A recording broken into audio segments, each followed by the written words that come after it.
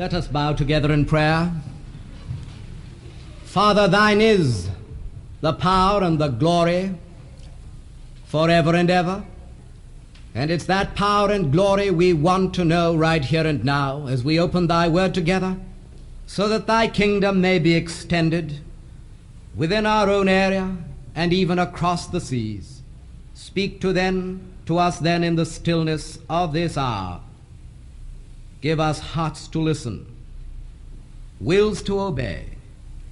For Jesus Christ's sake, amen. James chapter 5 and the 16th verse. The effectual fervent prayer of a righteous man availeth much. I am burdened to speak to you this morning on the subject of prevailing in prayer. Prevailing in prayer. The writer of this epistle, James, the brother of our Lord, was nicknamed Camel Knees. Camel Knees. Because when he died and they prepared him for burial, they discovered that he had great calluses on his knees. He was such a man of prayer that his knees had worn hard. He therefore demands our attention as we listen to him, as he speaks to us on prayer.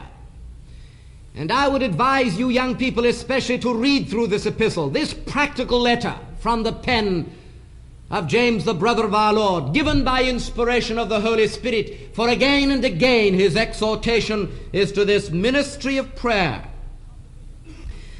Here he gives us a tremendous proposition. In verse 16, the effectual fervent prayer of a righteous man availeth much.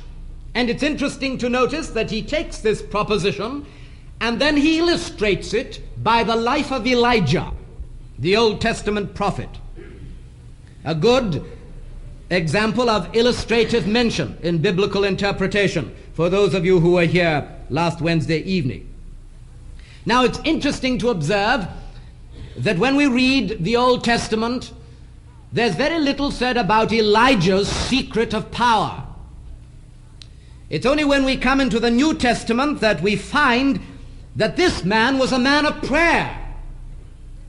We see Elijah praying again and again, but it's not specifically stated that he was a man of prayer. But the very fact that having given us this proposition that the effectual fervent prayer of a righteous man availeth much, and then forthwith going through to illustrate it by the life of Elijah, shows that James knew the power of this man's life.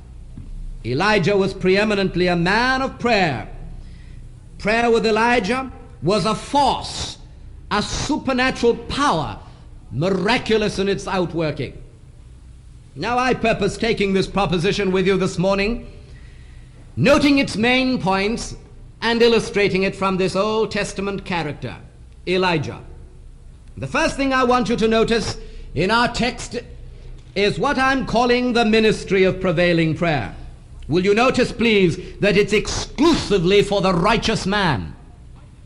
The effectual fervent prayer of a righteous man, and that includes the woman here, the young person here, whoever he or she is, the righteous man before God.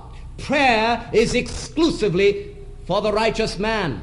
The ministry of prayer is a work that only righteous men and women can do. But I hasten to add 3 points, and they're these: that the righteous man is defined in this very passage as an ordinary man. Just an ordinary man. Look at verse 17. Elijah was a man subject to like passions as we are. In other words, he was no superhuman being. He was just an ordinary man with all his accomplishments for God. He had his failures. He had his weaknesses. We read, for instance, of his fleeing in fear from a woman, shrinking in frustration from his prophet's yoke, and longing in despair on one occasion to end his life altogether. There's some of you here who've shrunk already from the very thought of prevailing in prayer. You've said to yourself, but that's not for me. I can be a businessman. I can be a housewife. I can do anything else. But don't call me to a ministry of prayer. My friend, that's escapism. That's a dodging of the responsibility God would lay upon your heart to pray this church through to revival. It's a ministry for ordinary people like you and me. Elijah was a man subject to like passions as we are. He had his weaknesses. He had his failings. And yet God said, you're the man I want to pray through the will of God in your age and generation. He was an ordinary man. But I noticed something more about him. He was an obedient man. He was what James calls a righteous man. In other words, he was rightly related to the will of God. And if you were to look in 1 Kings 17:5, you would notice that it's recorded of him, he went and did according to the word of the Lord. And I want to state quite categorically here this morning, anything less than such obedience disqualifies a man or a woman from the ministry of prevailing prayer. You'll remember the words of the psalmist, if I regard iniquity in my heart, the Lord will not hear me. Or more literally, if I look with approval on anything in my heart which is out of adjustment to the will of God, the Lord will not hear me. Tell me, my brother, my sister, are the heavens like brass? Do you feel you just don't break through to the throne room of God? Is there a barrier between? Do you know anything of prevailing in prayer? Let me ask you, is there anything out of adjustment to the will of God in your life? If I regard iniquity in my heart, the Lord will not hear me, said David. And it's true, for Jesus reiterated the same truth in John 15:7 when he said, if ye abide in me and my words abide in you, obedience, ye shall ask what ye will, and it shall be done unto you. He was an ordinary man, yes, but he was an obedient man. But I notice another thing in this chapter about this ministry of prayer. It's not only for ordinary men and women, for obedient men and women, but listen, it's for men and women of vision. He was an observant man. He was a man of vision. He was one of the only men of his day who saw and appreciated the tragic conditions around him. He could look at a king and say with absolute fearlessness, thou in thy father's house have forsaken the commandments of the Lord, and thou hast followed after Baal. And that could have meant decapitation. It could have meant being beheaded. But he was fearless. He could see the canker that was eating into the life of the people. He was aware of the tragic conditions. He was burdened. His heart was sore within him. And he challenged his age and his generation. Thou in thy father's house have forsaken the commandments of the Lord, and thou hast followed after Baal. My friend, I want to say this morning, if you cannot see, you cannot pray. Jeremiah reminds me, mine eye affecteth mine heart. Mine eye affecteth mine heart. It's what I see that moves my heart to pray. And Solomon warns us that where there is no vision, the people throw off all moral restraint. I said it before from this pulpit, and I will continue to say it. We daren't blame the chaotic condition of the times. We daren't blame young lads for their juvenile delinquency. We daren't blame a lot of the squalor and filth of our land today on the people themselves. The Church of Jesus Christ has failed too. It's because the vision is gone that the people throw off all moral restraint. There is no conscience in the nation. There is no moral rectitude. There are not standards of righteousness. Why? Because Christians have failed. The only object lesson God has in the world of today is his church. And when a man can work up enthusiasm about games, when a man can work up enthusiasm about his work, when he can stir himself to action about the lesser things of life, one wonders just what touch he has with God when he can see the day of our age, when he can look at the paper or hear the television broadcast and not be moved to drop on his knees and pray and say, oh God, have mercy upon us in this hour. Thank God for a president who has called the nation to a national day of prayer. God granted it might be more than just nominalism. God granted it might be more than just a stunt. God granted it might be more than just a day that's to be remembered in history, but accomplishing nothing. Oh, that God would call the entire Church of America today to their knees in prayer as they move into this week, and especially on Wednesday. He was a man of observation. What he saw moved his heart to prayer, to prayer. Tell me, are you concerned about the girls in your office who are not converted? Tell me, young man, as you move around that student body in your university, are you unmoved and unstirred? Tell me, are you concerned about the fact that 98% of the people who come into church are nominal or at least religious people and Christians, while the pagan world outside are unheeded and uncared for and unprayed for? Tell me, my friend, aren't you concerned that your parents are not born again? Aren't you concerned that your children are not born again? Aren't you concerned that your wife, your husband isn't born again? Don't you see the need? The acid test is, are you praying for them? Are you praying for them?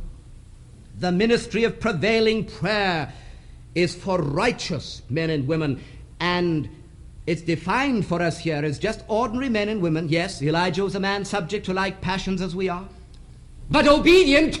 He went and did that which was according to the word of the Lord, and far-seeing, observant, for he saw the evil of his day, and it moved him to prayer.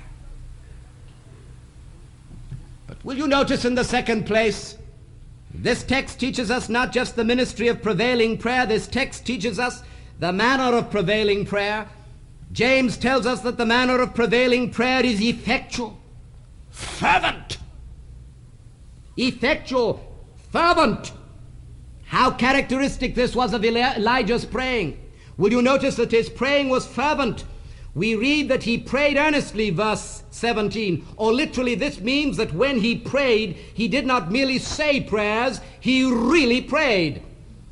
Such fervent prayer is always inwrought. It's a work of the Holy Ghost.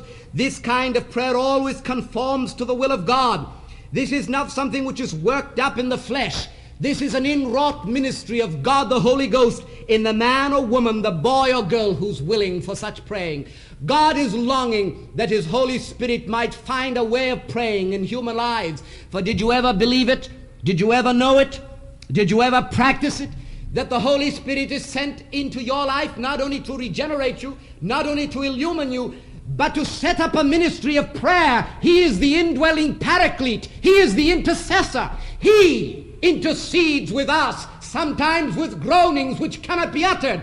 But the trouble is that most Christians don't even give him the faculties with which to do it.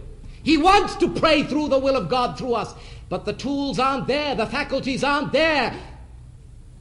He wants to pray in you and pray in me the whole will of God.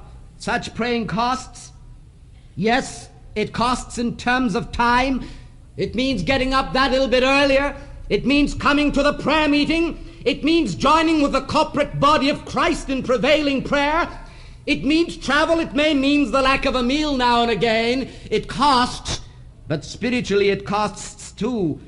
But oh, the joy of bringing to birth the redemptive purposes of God. Isaiah 66:8 is one of the great texts that's burned its way into my soul again and again. It reads thus: as soon as Zion travailed, she brought forth. As soon as Zion travailed, she brought forth. And I'm aware, my beloved friends here this morning, that one of the greatest tendencies of the Church of Jesus Christ is to follow the world in press-button methods. Everything is streamlined. Everything is prepared for speed and ease and comfort. And we find ourselves moving along the pattern thought of the world today, and we think we can press buttons and expect God to work. We don't realize that just as no human child is born into a physical family without the blood and travail and pain of a mother, so no spiritual soul can ever be born without soul travail.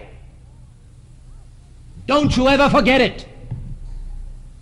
Some people stand and listen to Billy Graham on his great platforms, calling men and women to repentance and to faith in Jesus Christ. And as they see the people surging forward, They're given the idea that maybe it's too easy. It's too easy. It happens too easily. They don't realize that no man in this generation, and probably since the beginning of the church, has been more prayed for all over the world.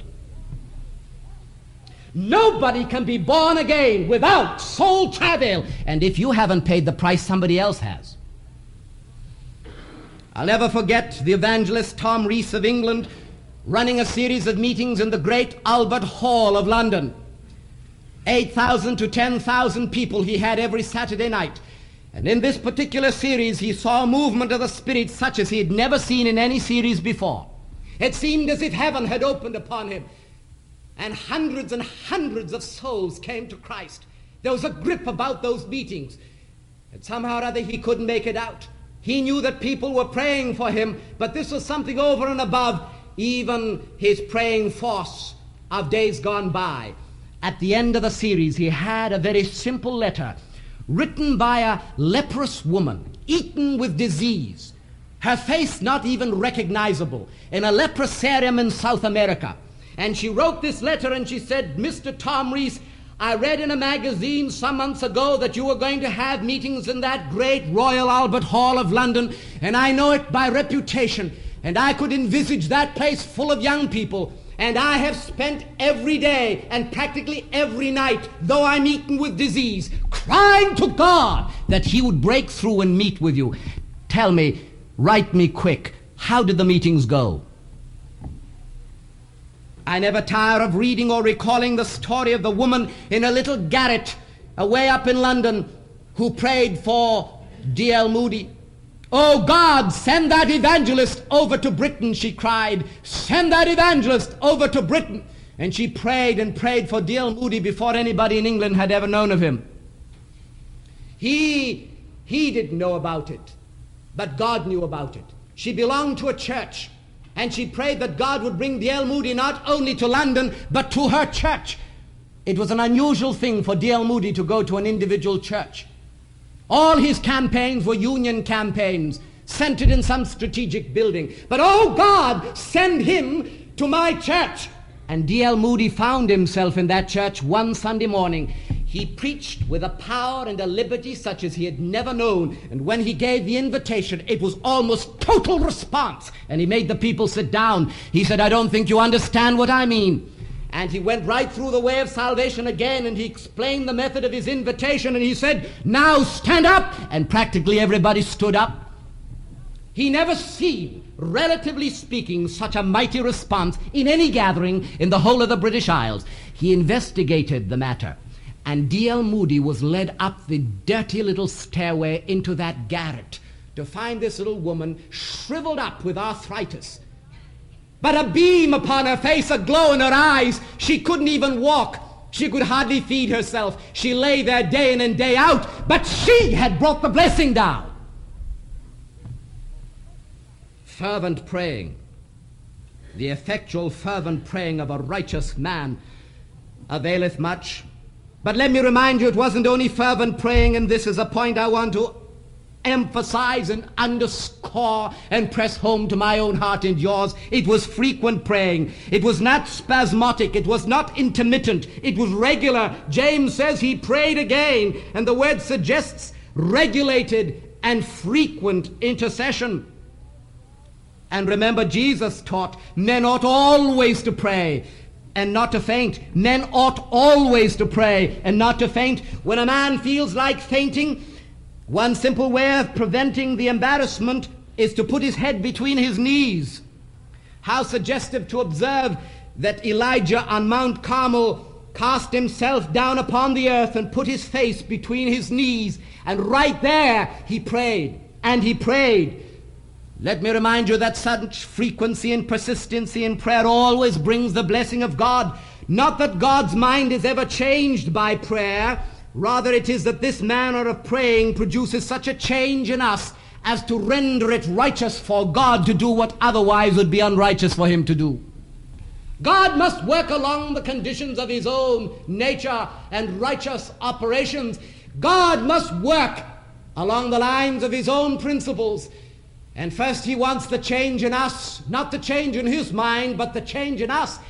and the fervent, frequent prayers of men and women effect such changes in the lives subjectively that God can do what otherwise would be inconsistent for him to do.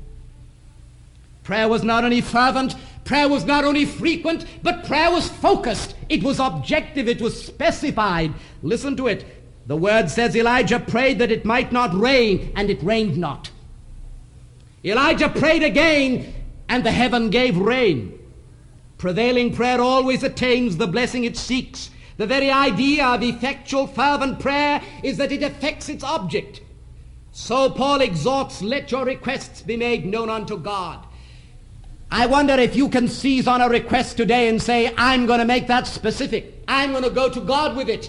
And I'm going to see that that object is effected according to the will of God. And you pray until you see it through, because the Spirit has given you witness in your heart that that's the purpose of God for this church, for your life, for your home, for your witness, for whatever it is. The ministry of prevailing prayer. What is it for? Righteous men who are just ordinary people, obedient people, observant people. The manner of praying, listen, fervent, agonizing, inwrought by the Holy Ghost. Frequent, regulated, yes, and focused, directed and specific. You say, supposing God brought Calvary Baptist Church into a fellowship of prayer like that, what would happen? Listen to my closing point, the miracle of prevailing prayer. The miracle of prevailing prayer, our text informs us that the miracle of prevailing prayer is that it availeth much. That's an open check. You can put anything in there. Availeth much. Have you ever analyzed the miracles God effected through Elijah's praying? If not, my friend, you read through the book of Kings, for it will more than reward you. Among the many triumphs that illustrate the principles that are upon my own heart, here this morning I'm going to name three miracles that were effected by Elijah's praying. First, his victory over the power of darkness. His victory over the power of darkness. This was when Elijah on Mount Carmel made an open show of the prophets of Baal, triumphing over them. This illustrates how we can experience the glory of God in the face of overwhelming satanic opposition. The miracle happens, my friend, today. The miracle happens today when you and I carry the battle to Mount Calvary. And on Mount Calvary in our minds we build the altar of prevailing prayer and cry as Elijah did, let it be known this day that thou art God. And I want to tell you young people here this morning, and you older ones, you listening over the radio, I want to tell you, my friend, that when you build your prayer on the groundwork of Calvary, when you build up your altar in your mind on that which was done on Calvary's hill, God always answers from heaven, for that is the springboard of prayer.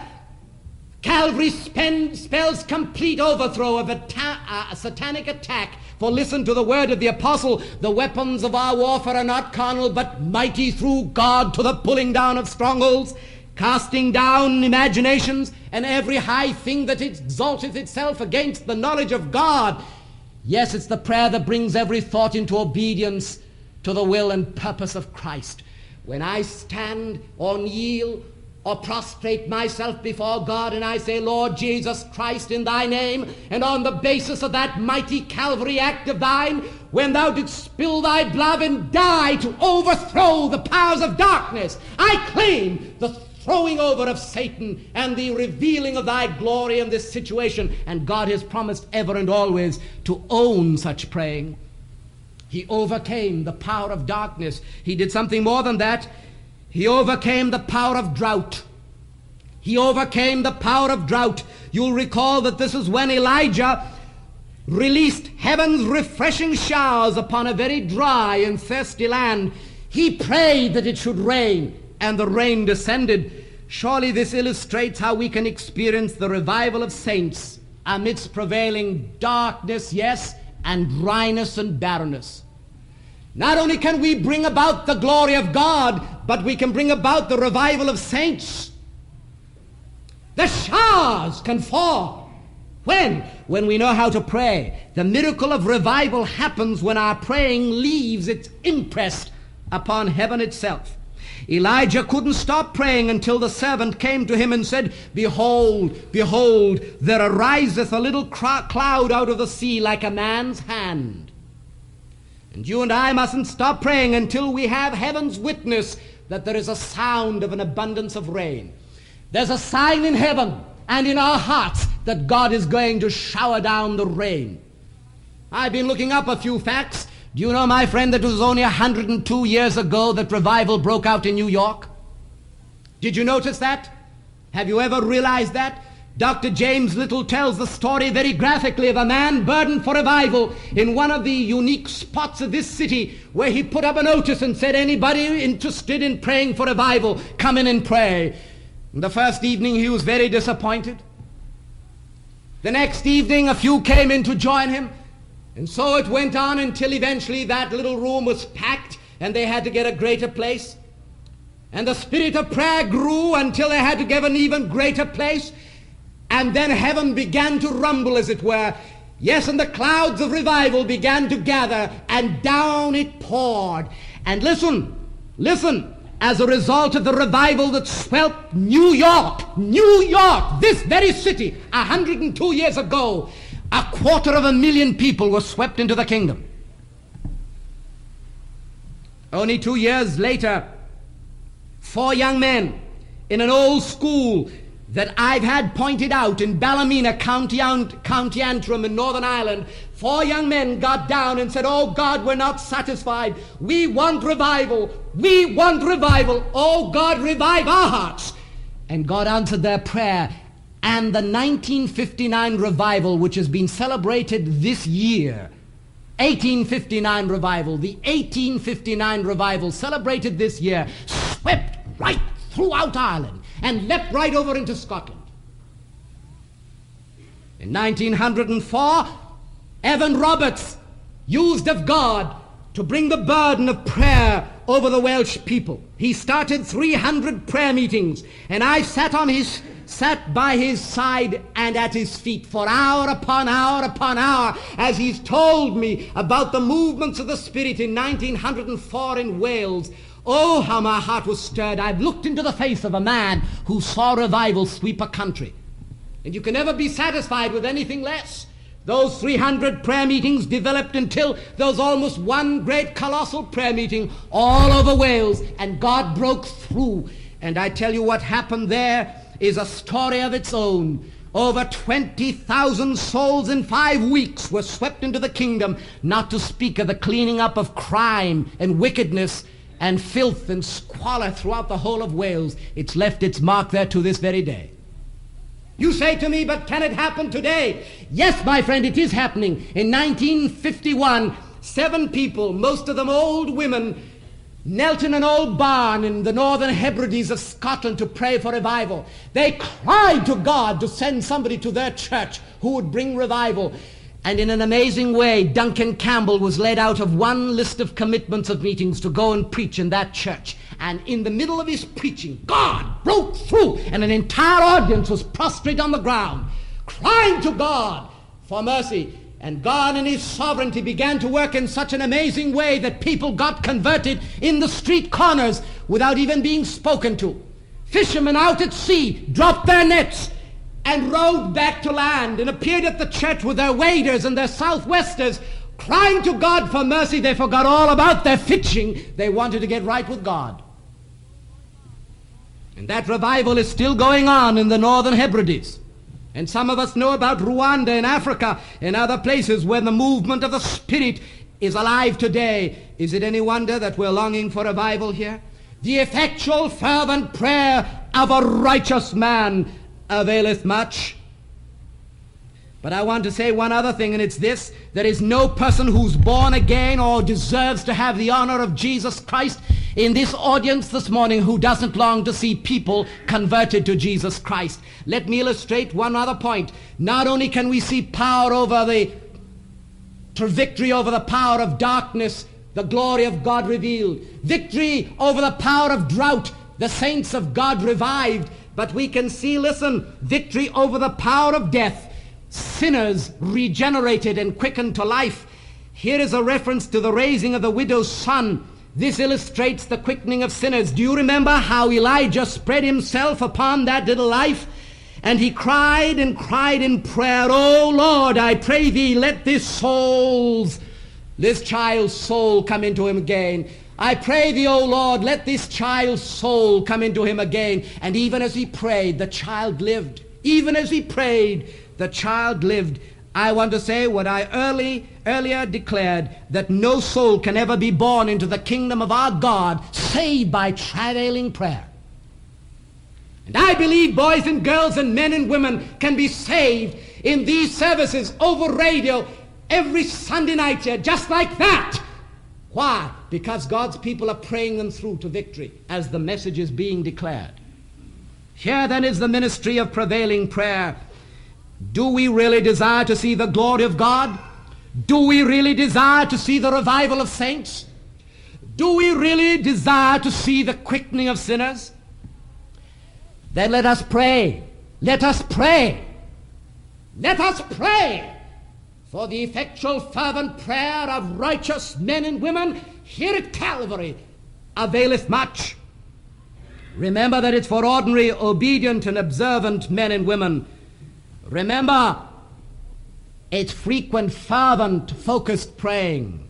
Remember, my friend, that it's prayer that works miracles over darkness, over drought, spiritual drought, over spiritual death. Will you commit yourself to a ministry of prayer? Will you do so even this morning? Let us pray. Almighty God and our gracious Heavenly Father, as we bow in thy presence at the conclusion of this meeting, oh, we ask thee by thy Holy Spirit that thou take this message and so write it indelibly upon every heart and life bowed here, that no one, not a soul will go out apathetic, indifferent, or unaffected by the challenge of it. God, break into my life and my people's life here today and teach us all how to pray. And to thee we will give the praise and the glory for thy dear name's sake. Amen. This is David Olford. You have been listening to a message from God's Word delivered by my late father, Dr. Stephen F. Olford, who went to be with the Lord in the year 2004. If you wish to learn about our online resources or learning events at the Institute for Biblical Preaching, our web address is olford.org. That's olford.org. You also may want to benefit from our online video training on expository preaching, which can also be found on our website. Thank you so much for listening.